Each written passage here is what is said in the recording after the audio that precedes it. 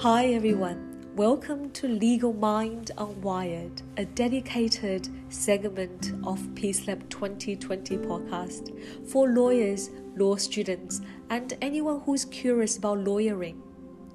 Legal Mind Unwired focuses on well-being among the legal profession. It provides a platform for solution-based discussions and advocates for pragmatic and effective approach to cultivating well-being for lawyers.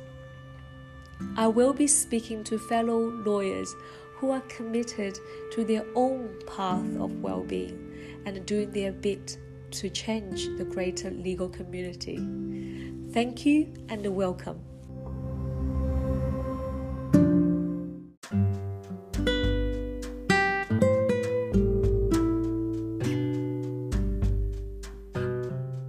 Hi everyone, welcome to PeaceLab podcast and PeaceLab conversation today. And I'm very excited today because I'm speaking to a friend who is actually tuning in from Geneva, Switzerland. And we're very lucky today to have my dear friend Dash. And she currently works as a legal officer at World Health Organization. Good morning, Dash. How are you?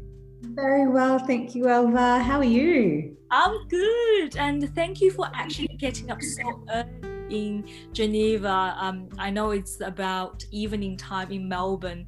What's the time there in Geneva? It is just past 9 in the morning. Oh, okay. Cold there already? Not super early, Elva. Yeah, I need to be a bit more mindful next time when I arrange a meeting. Yeah, but thank you so much, and I know the last time we actually saw each other in person, that was in January 2020, before you returned. Oh, you actually were visiting your family back in Melbourne again, is that correct? That's right. I think it was actually just before Christmas. Yeah, actually, for the listener who didn't know, do you want to introduce yourself, where you're from and how come you end up in Geneva again? Okay, sure. Gosh, where do I start? Well, I'm a proud Sydney sider. I say this knowing that you're a proud Melburnian. I know. And so I arrived in Geneva in the middle of 2019.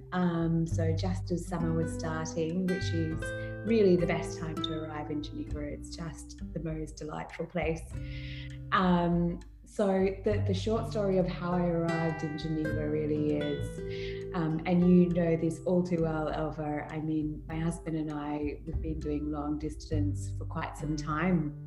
I had been living in Sydney and he had been posted to various different deployments. He works for the International Committee of the Red Cross, so he was in far-flung places. And so the project that we had for the last couple of years to figure out how to bring our lives together. Yes.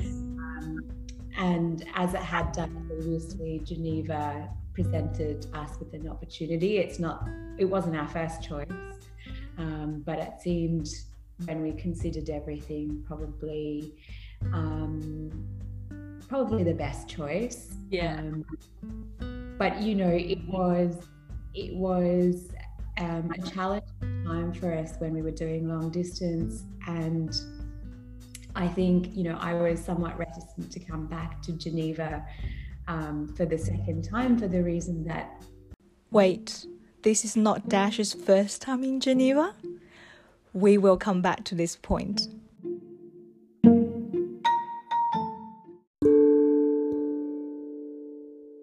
When I was thinking about this year, because we're in the year of pandemic, I thought, wow, Dash, because you now live in Geneva, but you also work as a legal officer for the World Health Organization.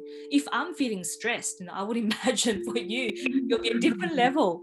So going back to the question, and you shared before, and I deliberately left that a bit suspension.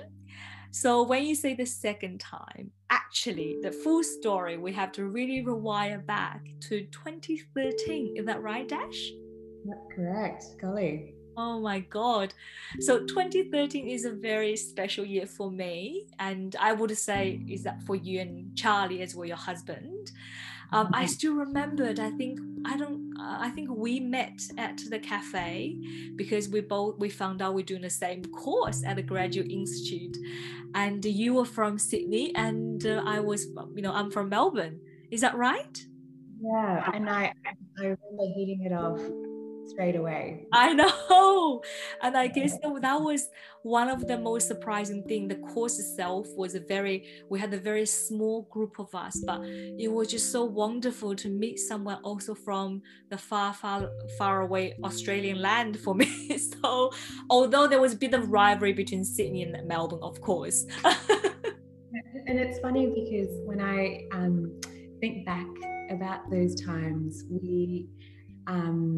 you were the first person I met and from the course, and we pretty much stuck together till right to the very end. I mean, we did our major project together as well. That's right.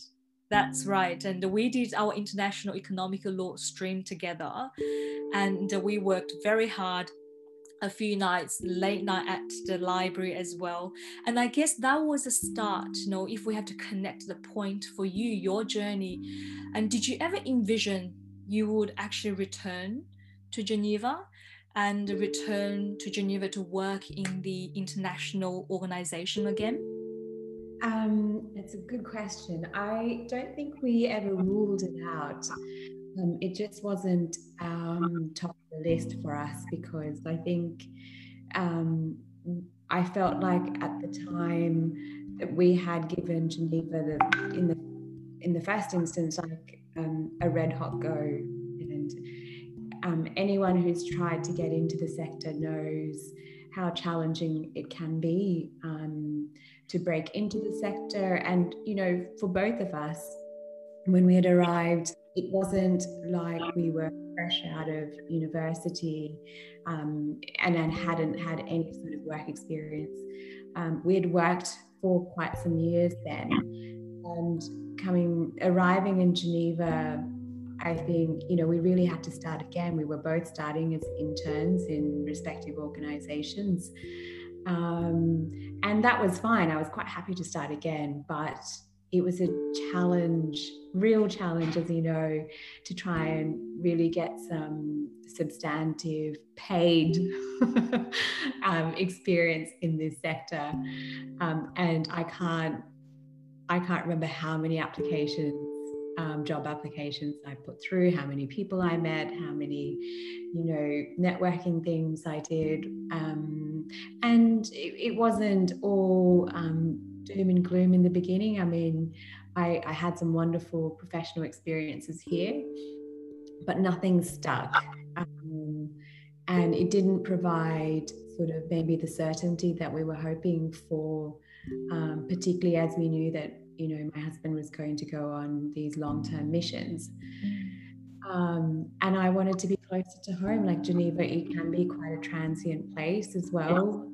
And so I thought it was really important while he was on deployment, I couldn't follow him, which was also something that we entertained.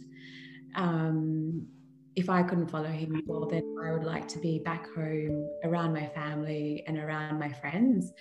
And I guess in some ways I did give up when I returned to Sydney, the sort of the dream of working in this sector. I went straight back into the financial services sector. And I actually I worked for ANZ, and to be a financial service at that particular time, I mean, it was great professional experience, though albeit quite difficult. But I intentionally chose to go back into that sector. So yes, it did come as a bit of a surprise. And, I sort of alluded to before that I was quite reticent to return to Geneva. And when we broached the idea with my mum, she said to me, listen, this is an opportunity to try Geneva again and try and, see if he can break the sector again. So she really encouraged me. In fact, she was probably the biggest cheerleader for both of us to return to Geneva, though she knew that it meant we'll be, that much far away from her. Yeah. So it was with her encouragement that we returned. But I mean, we had some chats about this, I think, Elva, and I don't know if you remember how sort of anxious I was feeling. Indeed, I do, because I guess we both had the first stint in Geneva. I think you had a better luck than me, much better luck than me, and I just felt it was very transient, especially for anyone who is listening and who are, especially for the young lawyers right now and contemplating for work, seeking any internship or jobs in the international development or international intergovernmental organization. It is something to be very mindful of, I guess. I feel for me, when I went to Geneva, maybe I was very naive. I thought, oh my God, I'm going to a leading grad school in the world to study, international trade law. And as you remember, we were literally next door to the World Trade Organization. However, for me, it was very disappointing in the sense it was such a competitive market, and the visa condition was very challenging for all of us when you don't have a Swiss passport, when you don't have EU passport. So that was becoming the biggest obstacle. And also, I can, as you mentioned, all the jobs are actually on a contract. We have other friends who actually were very determined and resilient and stayed on, but just from their personal story, I have a lot of respect for them, because their jobs are normally on short contracts. Is that correct? You stayed on longer and you had some amazing opportunity, but they were quite short term, even in the first time around. Yeah, actually, I mean, a lot of it's independent, right? So they are by nature short-term contracts, and you do hear of so many friends here who just go from one, short-term contract to another, and there's a great deal of uncertainty in all of that. And I'm like you. I bow my head to those friends of ours who to be so resilient and persevere with it. But I know it hasn't worked out for everyone. It's still very much the same. It's a lot of it's contract based. You are very fortunate if you can land a full-time role, but they are few and far between. Yeah. So the second time around, I guess, again, in your case, it was also tied a little bit with your husband's arrangement. So when you did decide, he returned first to Geneva, and when you did decide to return to Geneva, there was also, again, a lot of uncertainty. And how do you resettle yourself back in? Oh, God, look, I think one of the things that we were... one of the reasons why we were so lucky is that we actually found ourselves to have a pretty wide social network in Geneva. A lot of people had returned. A lot of the people who had left previously had returned. They were also, we're all roughly the same age, and Geneva is a wonderful place to settle. So they've come back from the field and decided to settle in Geneva, and lots of friends found out that we were returning to Geneva, so they would put us in contact with their friends. And so having that network available to us just was incredibly helpful. And also, because it was a second time around, we knew what to expect on a lot of things. I knew I had to, the sort of provincial office that you have to go and line up to get your identity card, as it were. And I know that process is it's a time-consuming, tedious process. And thankfully also, because we were transferring with my husband's work, a lot of that was facilitated through his work, so we didn't have to do all of that as well. And I also had some really nice encounters. I remember going to the Swiss Embassy in Bondi Junction to put in my application. And my application was so straightforward because it was attached to my husband's work. And of course, the ICRC is a Swiss institution. You know, yes, it's an international organization of sorts, but it's also has a very Swiss character, being founded in Geneva. And so the lady was flicking through my application and was asking me a few sort of questions, and I said, oh, actually my husband's already there at the minute. And she's like, oh, that's nice, is, you know, settling things down for you. And I said, oh, I have actually lived there before. And she's like, oh, it's your second home, how lovely, you're returning to your second home. And I just thought, oh, that made me, I don't know, feel a little bit better about things. And I had a similar encounter when I arrived in Geneva at the airport. And the immigration official realized that I'm also moving on a more permanent basis to Geneva. And he said, you know, he looked at my passport, he did whatever he needed to do, and he said, welcome home. Oh, that's so sweet. Yeah. It was such a lovely, because I was so anxious about moving back to Geneva and all of that, and what all of it entailed. I think those little things from Genevois, you know, being so welcoming, yeah, it lifted my spirits. Of course, yeah. Then I remember you returned to Geneva in summertime in 2019.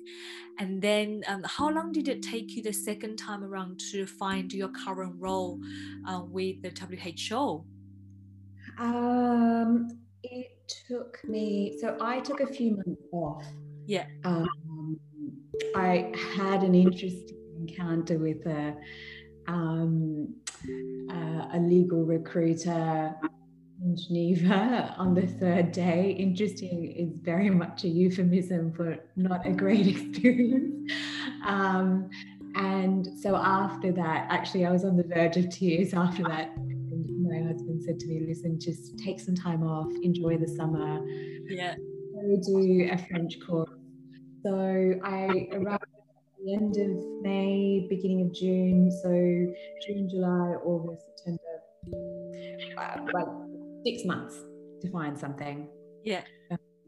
So I started in November, and I was in fact, it took me a little while to figure out what I wanted to do as well, because again, it felt like you were restarting in some respects. And I was whether I had to start again as an intern, or whether in fact I can start at a mid-level, you know, equivalent to where I am. And then also what sector, what area, all of those sorts of things. So I did have some interesting discussions with just people that I met through friends, and that was instructive. Yeah, all in all, about 6 months. Right. And so 2020, I'm sure you didn't expect 2020 with a global pandemic and for you to work in WHO, plus just to live a life in 2020 as a normal human being. So my question to you is, how has this 2020 been for you during the pandemic in Geneva, and as a second time return to Geneva in the center of the pandemic? I shouldn't be coughing when as soon as we start talking about the pandemic. I'm okay. I'm fine. Look, it's been an interesting year, like it has been for everyone. Yeah. I wouldn't say it's in our lives, but it's been an interesting ride. I think we've had to really try and go with the flow. I think, you know, I'm someone who likes to control a situation. I think a lot of us lawyers are a bit of a control freaks. And this was one of those situations where you just didn't have much control of your life, because you just had to go with what was the world, how the world was changing. Obviously, it all sort of started happening in the beginning of the year, right at the end of last year. And I was brought on to sort of support a very, very busy team. And of course, that workload, you know, multiplied tenfold as soon as it started happening, you know, from a global perspective. I know, like, some of the people in my team, I mean, they've been working at such an intensity right from the beginning of the year. So how do you manage your own well-being? Like, I would imagine for you, when the workload is so intense, and also the topic is not something light and fluffy, right? Do you have something you can take in to look after your own well-being and your own even physical health? Because Europe was kind of also have a quite high rate of infection rate as well. Yeah, it's a good question, Elva. I think because, you know, the world had a bit of a lag, you know, in terms of when we caught up with what was happening. So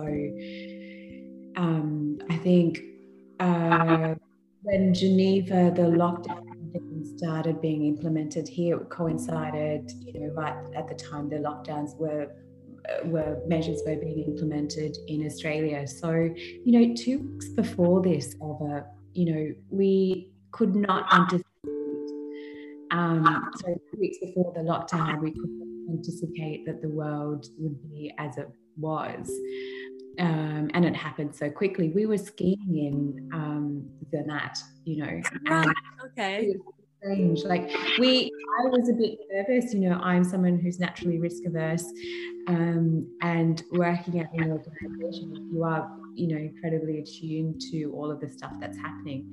So I wasn't quite sure whether any of the things that we were doing were necessarily the right thing to do given the epidemiological situation at the time. There was no particular instructions from the Swiss authorities anyway. So I remember we kept to ourselves. We did go with another couple, and we went from skiing in Zermatt to 2 weeks later. We were all in, you know, lockdown, and we were really working, and it was just a bit of it was so strange, I think, the way how quickly it happened. Yeah. I mean, for me, it was the same. I was in China actually when it happened during the Chinese New Year, and even I had one dinner with the family in the restaurant, like for the Chinese New Year celebration. 2 nights later, the entire China went into lockdown.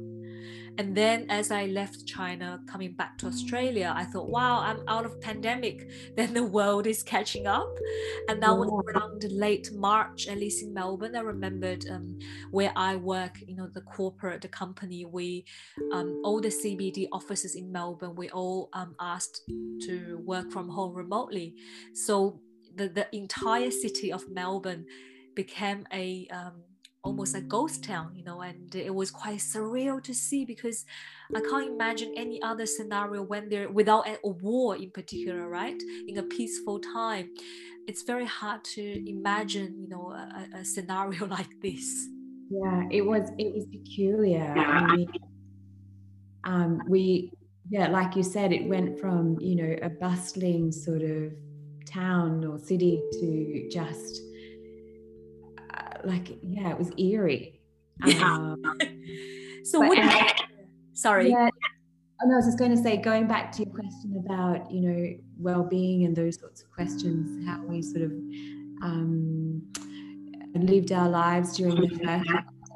I mean, I think we had a routine, you know, and it pretty much reflected what we did before, which was, you know, get up early in the morning. We'll have some sort of exercise routine. Actually, before that, we would do a 5-minute meditation. You'll be pleased to know, Elva. Charlie, your husband. Yeah, both of us.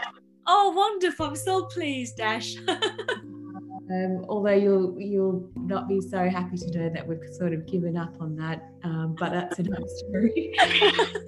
But the way we did it, yeah, so we would start with the meditation in the morning. We did our sort of exercise routine. We had breakfast together, and then we would get straight into work. And of course, I mean, I wouldn't dress as if I was going into the office, but I would put in some effort, you know, so it felt like I was starting my day and had a sort of a semblance of normalcy in that sense. Yeah. But, you know, we both, I think, we knew how lucky we were.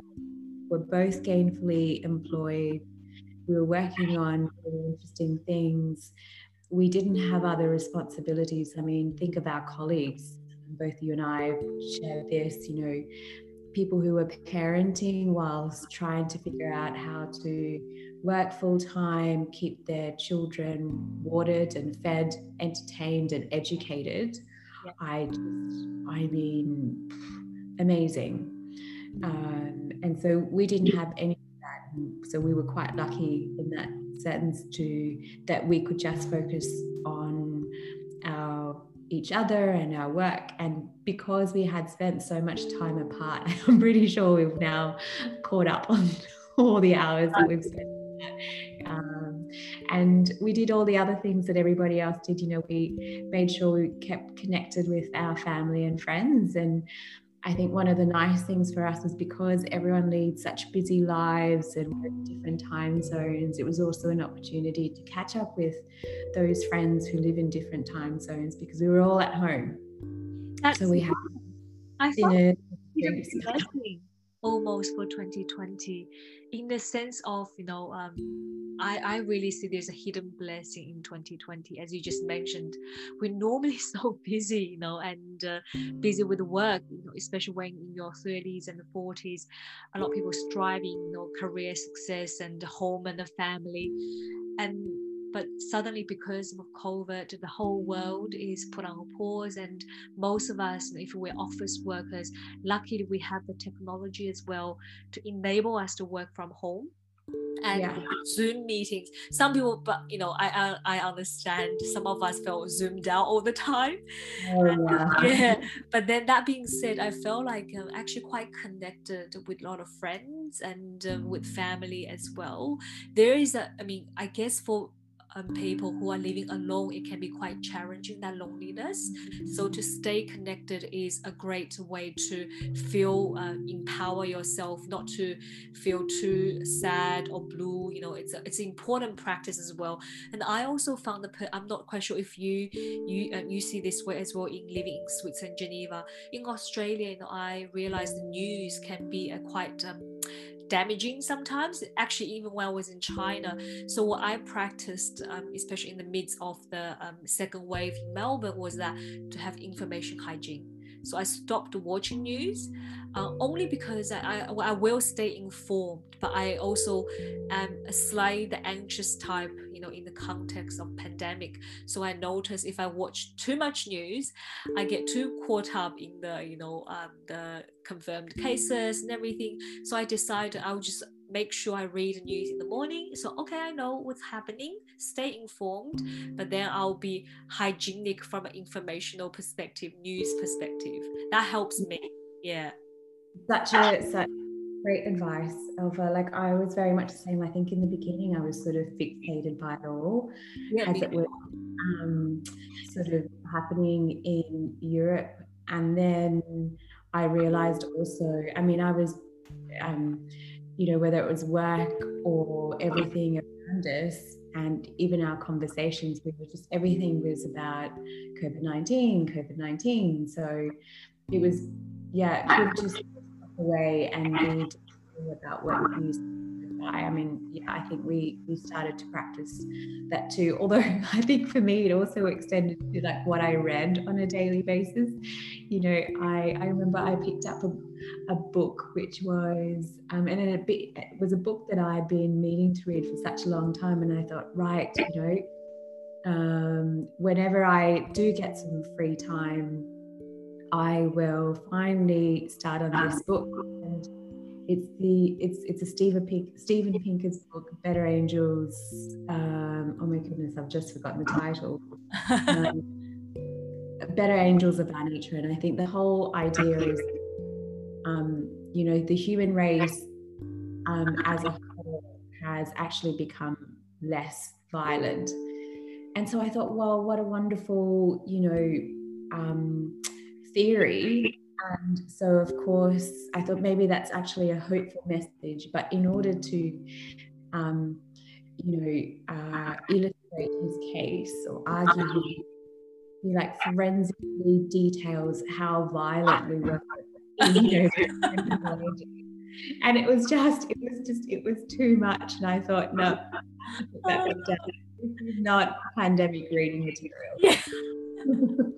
You need a more light-hearted stuff. I need a light-hearted. Yeah. I mean, I should have been watching reality TV. Yeah.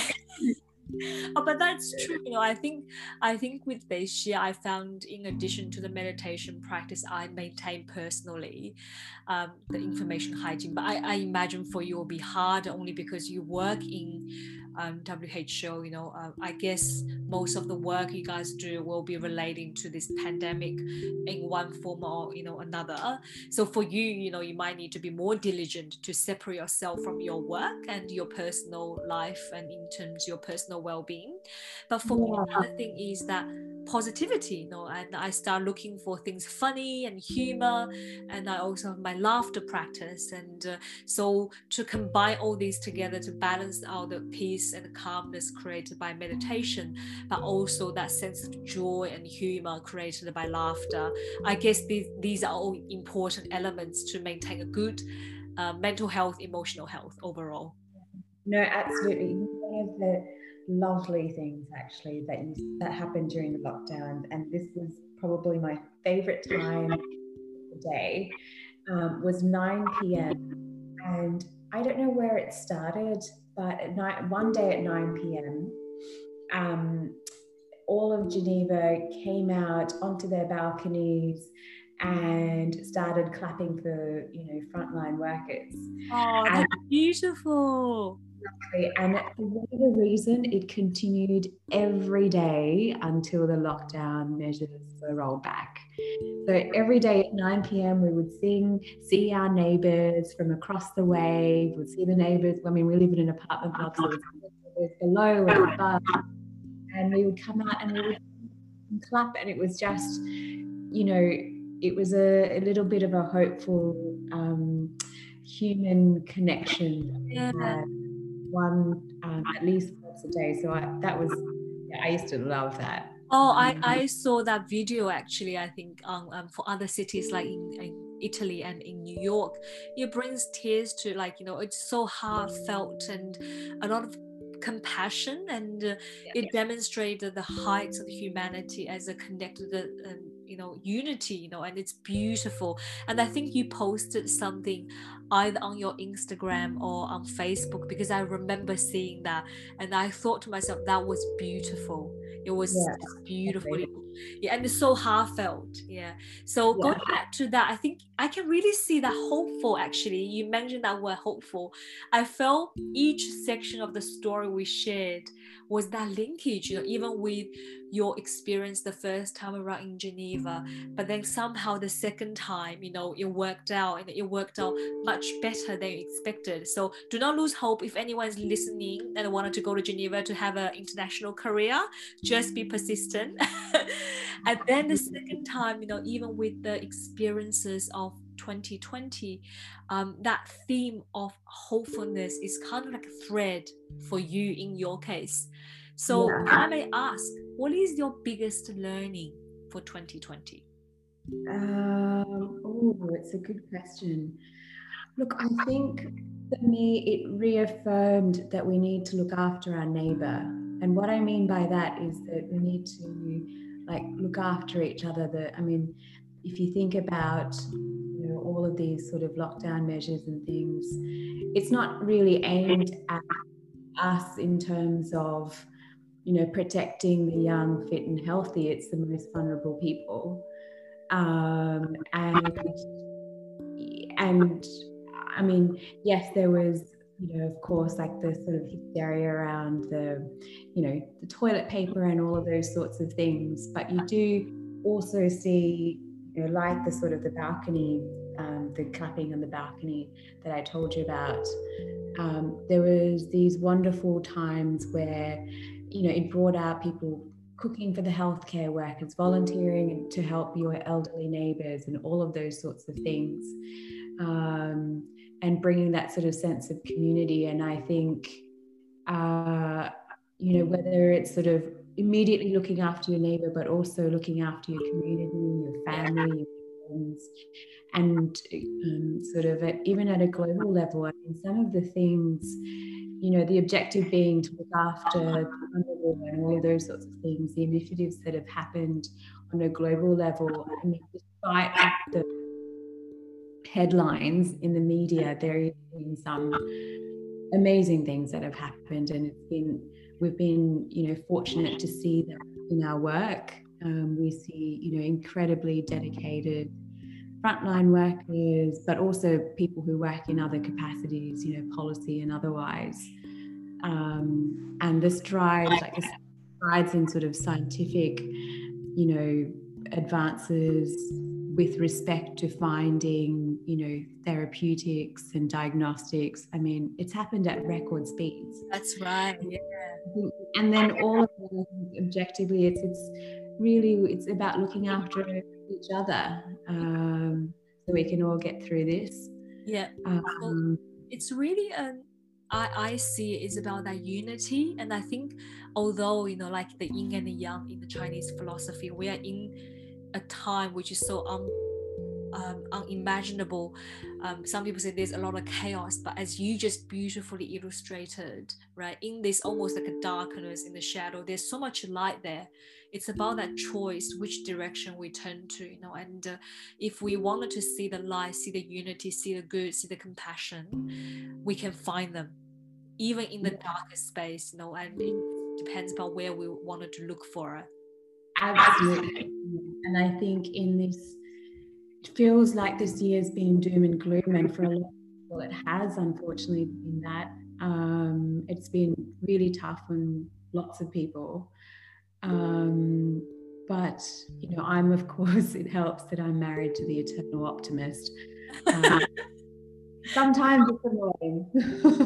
Yeah, that I understand. You somehow highlights, as you mentioned before, you said control. Actually wanted to come back to that point more personally. You said 2020 also taught about this notion of control. Is that another lesson you think at a more personal level you felt we just have to surrender? Oh my goodness, yes, and that couldn't be more highlighted. I became so I'm pregnant. Congratulations! So it's a COVID baby, COVIDly made. I mean, nothing reaffirms the notion to sort of go with the flow and you can't control what's happening to you.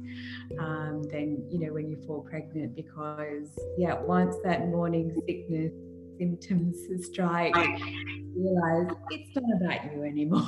You can't control any of the stuff that's happening. You can only manage your symptoms, and you can manage your mind and how you sort of deal with it.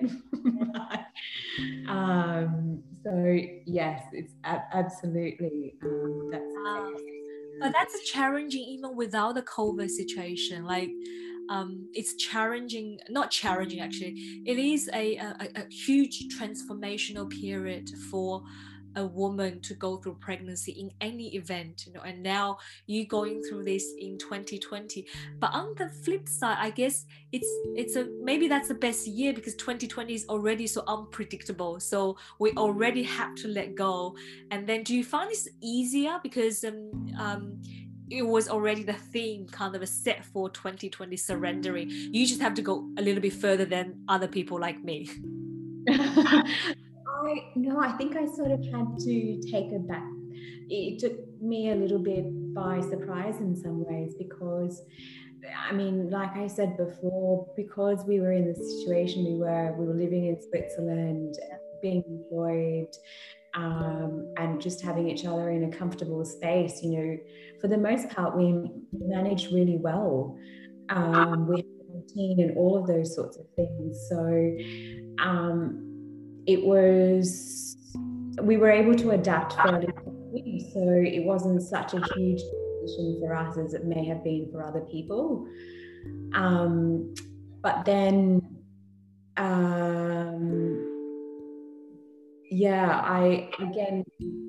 when I found out pregnant, and then it was in the summer, so the cases here weren't too bad, but as the cases were rising and we were thinking about how to socialize with people, and all of those sorts of things, my desire to control my surroundings became much more, like, I guess, acute. Yeah. I certainly felt anxious, and I spoke with a number of girlfriends who, are also pregnant, and I think because it's a first-time pregnancy and we don't know what to expect, we both sort of, in sharing our experiences so far, have all said, COVID-19's added another dimension, because there's no hard or fast rule. There's very little known about the effects of COVID-19 for pregnancy and the unborn child. And so you are naturally protective. So yeah, I think that desire to control the situation, definitely I felt it really acutely in the early stages. Yeah, I guess from a neuron chemistry perspective, it is true actually when you're pregnant, of course, it makes perfect sense. The biology changes, and you carry a little human being in your body. The hormone changes, but also your brain and neuron chemistry changes. So the way how we think and our alertness and our emotional regulation, cognitive regulation will be changed as well. And so it will be something fascinating to go through. But then in the time of pandemic, I guess in a way, the stress response might be activated as well. Even a simple trip to the hospital, I don't know how it's managed in Geneva, but here in Australia, I guess in the second wave, it was very controlled. I think in the past, you can bring your partners to the hospital, but during the height of the pandemic, the moms have to go alone. So that adds a bit more very practical, in a very practical sense, a lot more anxiety to the pregnant moms at least in Victoria. That's my understanding. Yeah. I mean, here actually, so far, we've been able to go to appointments together, but as you know, the situation's quickly changing as we're heading into winter. The epidemiological situation in Geneva and surrounds is not far from great. It's actually quite concerning. So they may start reimposing some of those sort of restrictions. And gosh, like, it is such an emotional time. And I think the thing, if I struggled with anything, is the distance from family and friends. I think, living far away, I mean, a lot of Australians have this expat dream, and it's exciting and it's fun and all of those sorts of things. But we always sort of counted on being able to go back home if we absolutely needed to in 30 hours. We could jump in the car. Yes, you have to spend all your money, but you could get to your family and friends if you absolutely needed to. Yeah. That's no longer the case for us. And I think, I mean, I would love to, when I was feeling low and anxious during my first my first trimester, I would have loved a cuddle from my mum. Yeah. I crave that, I think, that interaction. So I think that's what I've struggled with the most. And we also don't know when we would see our families again. Yeah. That I find that hard, and I'm finding that hard. Again, I think in some sense you acutely feel it when you're going through this and such an intense change as well, and emotionally and physically and all of those things. you crave for that intimate support network, and so you feel the. Do you get check-ins from your mom, your parents, and your husband's parents, since now I guess you've told them, the family, about the pregnancy? Yeah, I mean, that's the best bit, isn't it? Like, breaking the news. your parents, because of course parents don't live for you, they live for your future, you know, their future. But if there's a one thing, you know, you want our listeners to take away from your personal journey, what would that be, Dash? Oh, that's a great question, Alva. I think there have been occasions where I had to tell myself I need to be kind to myself. You know, I'm sure you can relate to this, Alva. I put a lot of pressure on myself, you know, to deliver at work or to be in a certain way, whatever the case might be. And I just think sometimes when I am being so harsh on myself, and maybe I'm struggling a little bit, maybe I was struggling because I was feeling ill and I wasn't quite performing, I would think, well, you know, only after the fact, not necessarily going through it, what would I say? A friend called me up and they said, they relayed that experience to me, I would be so much more understanding and kinder to myself, kinder to them. Yeah. And so I had to pull myself up a few times on that. And if I can add another thing, certainly because, you know, we sort of talked about legal careers, is, you know, you sort of touched on, did you expect to be where you are right now in my life? And the answer was really a bit of a hesitant no. And I was, when I started working here, I said to my husband, you know, all of my career has been so far from linear. It's been twists and turns and jumping from one thing to another as well. And they've all been interesting. And at sometimes I may have looked at my friends who's had such a linear progression, they know what they're doing next, and been a little bit sort of not quite envious, but thinking maybe I should have done that too. But, you know, there's that commencement speech by, oh my goodness, I've forgotten his name. It's baby brain over. It's already happening. You mean professor? Which is the professor? No, it's only the guy who discovered, who started Apple. Steve Jobs, I'm sorry. Only little old Steve Jobs, but I do remember his commencement speech, or at least one part of it, which was, you know, once it's all happened, you can connect the dots of why things have happened.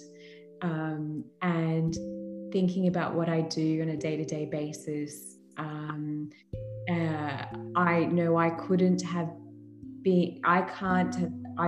achieved where I am right now, my current role, if I hadn't had all of those experiences. Like my commercial experience is integral.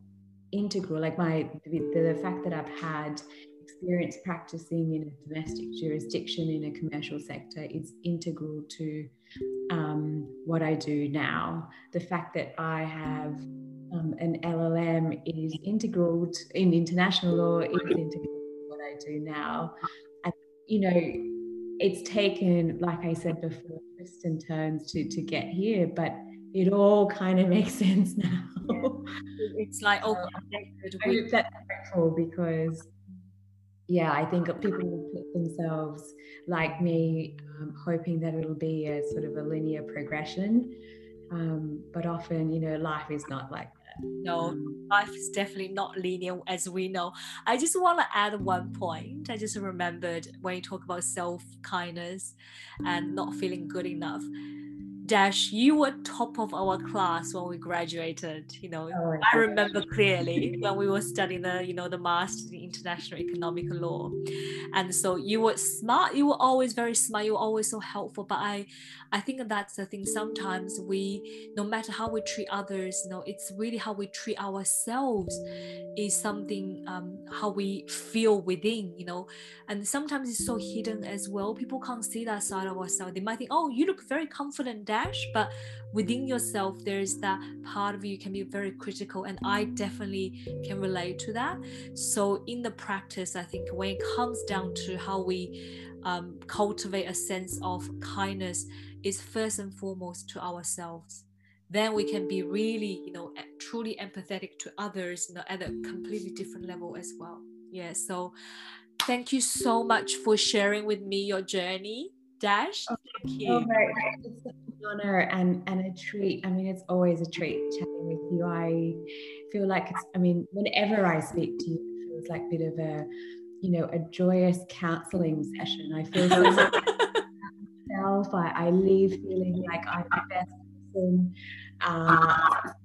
Maybe the third lesson for me is I need to chat to Elva more this I definitely would love to have you to chat again next year when the baby is born. So I'm sure there's more learning and lessons we can discuss next year.